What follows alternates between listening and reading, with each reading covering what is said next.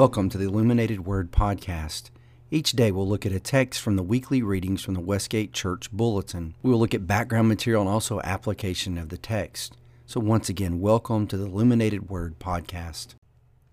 Our reading this morning comes from Colossians chapter 1, verses 28 through 29. We have a short reading today, but it's impactful and it's powerful.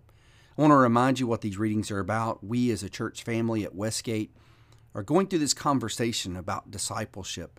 We've talked about loving our church, and this week we discussed the idea of the church being the school of discipleship. This is the place that we come to become mature followers of Jesus Christ. We have church leaders and spiritual teachers that are helping us mature in the Lord. And in this passage today, Paul lays this out, a vision for maturity. He's writing to this church in Colossae, and they're struggling mightily. And he's giving them a majestic, a cosmic view of Jesus Christ in Colossians chapter 1. He tells us that all things are created through Jesus Christ. He tells us also that all things are being held together by Christ. Then in verse 27 of Colossians chapter 1, he says, hey, there's this deep mystery that's been hidden, but now it's been revealed. It's even been revealed to the Gentiles. And this mystery is Christ in you, the hope of glory. So speaking of Jesus, he says this. I'm going to read to you from Colossians 1, 28 through 29. This is the ESV version. So when he speaks of him, he's talking about Jesus here. Him we proclaim, warning everyone and teaching everyone with all wisdom, that we may present everyone mature in Christ. For this I toil, struggling with all his energy, that he powerfully works within me. So Paul says, listen, we're going to proclaim him. We're going to preach Jesus. But notice a word that occurs over and over again in verse 28. In that short space, you see the word everyone, warning everyone, teaching everyone with all wisdom, that we may present everyone mature in Christ. Now, this is important, and I've heard this from other Bible teachers. Whenever the New Testament repeats a word over and over again, you need to really pay attention. The New Testament is a tightly written document. They didn't waste words in the ancient world. It was very expensive to write documents. So when they repeat something, you need to really listen to it. So the word everyone just jumps off the page at you. And what Paul is saying is, this is egalitarian. What do I mean by egalitarian? I mean, this is for everyone, like he says. All people have access to the truth and wisdom of Jesus Christ. Jesus is the embodiment of wisdom. If you think about, okay, the wisdom with which God wove the universe together and created all things and made all things, that's been embodied in Jesus. If you want to see the wisdom of God, look at the life of Christ. Look at the teachings of Christ. Look at how he conducted himself. Look at what he was concerned about. And the more you learn about Jesus, the more you become a wise person in the Lord. This is for everyone. Now, there was groups of people traveling around the ancient world, and they would say things like, we've got this secret information. We got this gnosis, the Greek word for knowledge, gnosis. And so this heresy, this false teaching was called Gnosticism. And they told people, well, hey, you've got to be a certain special person to get this information. Matter of fact, in 1 John the apostle is writing to this heresy, or writing about this heresy of Gnosticism.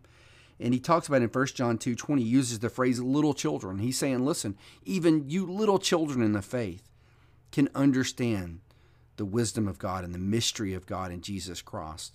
And that is what Paul is telling us here in verse 28. This is for everyone.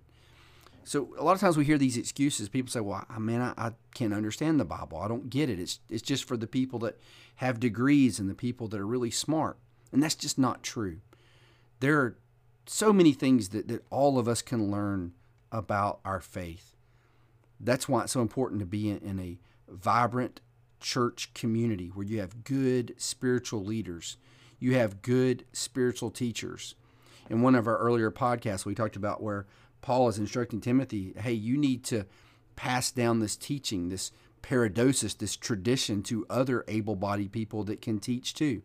We need good spiritual teachers that can help us grow in our faith, and we can learn so much about what God wants for us. So this is for everyone. This is not for somebody out there. This is for us personally. Paul's making that clear. Now, what is Paul wanting? Well, he wants people to come to faith in Jesus Christ. He wants them to be saved. That's just the first step. What he's really concerned with is coming to maturity. He wants to see these Christians that he has taught, these people that have come to Jesus Christ, that have been saved, to grow in their faith and grow into maturity. Now, we will admit that if you read books like 1 Thessalonians, we understand that we're not going to be fully mature. We're not going to be fully made whole and perfect until the resurrection. When Christ returns and we receive our new resurrected bodies, it will not be until then that the sinful flesh will be dealt with.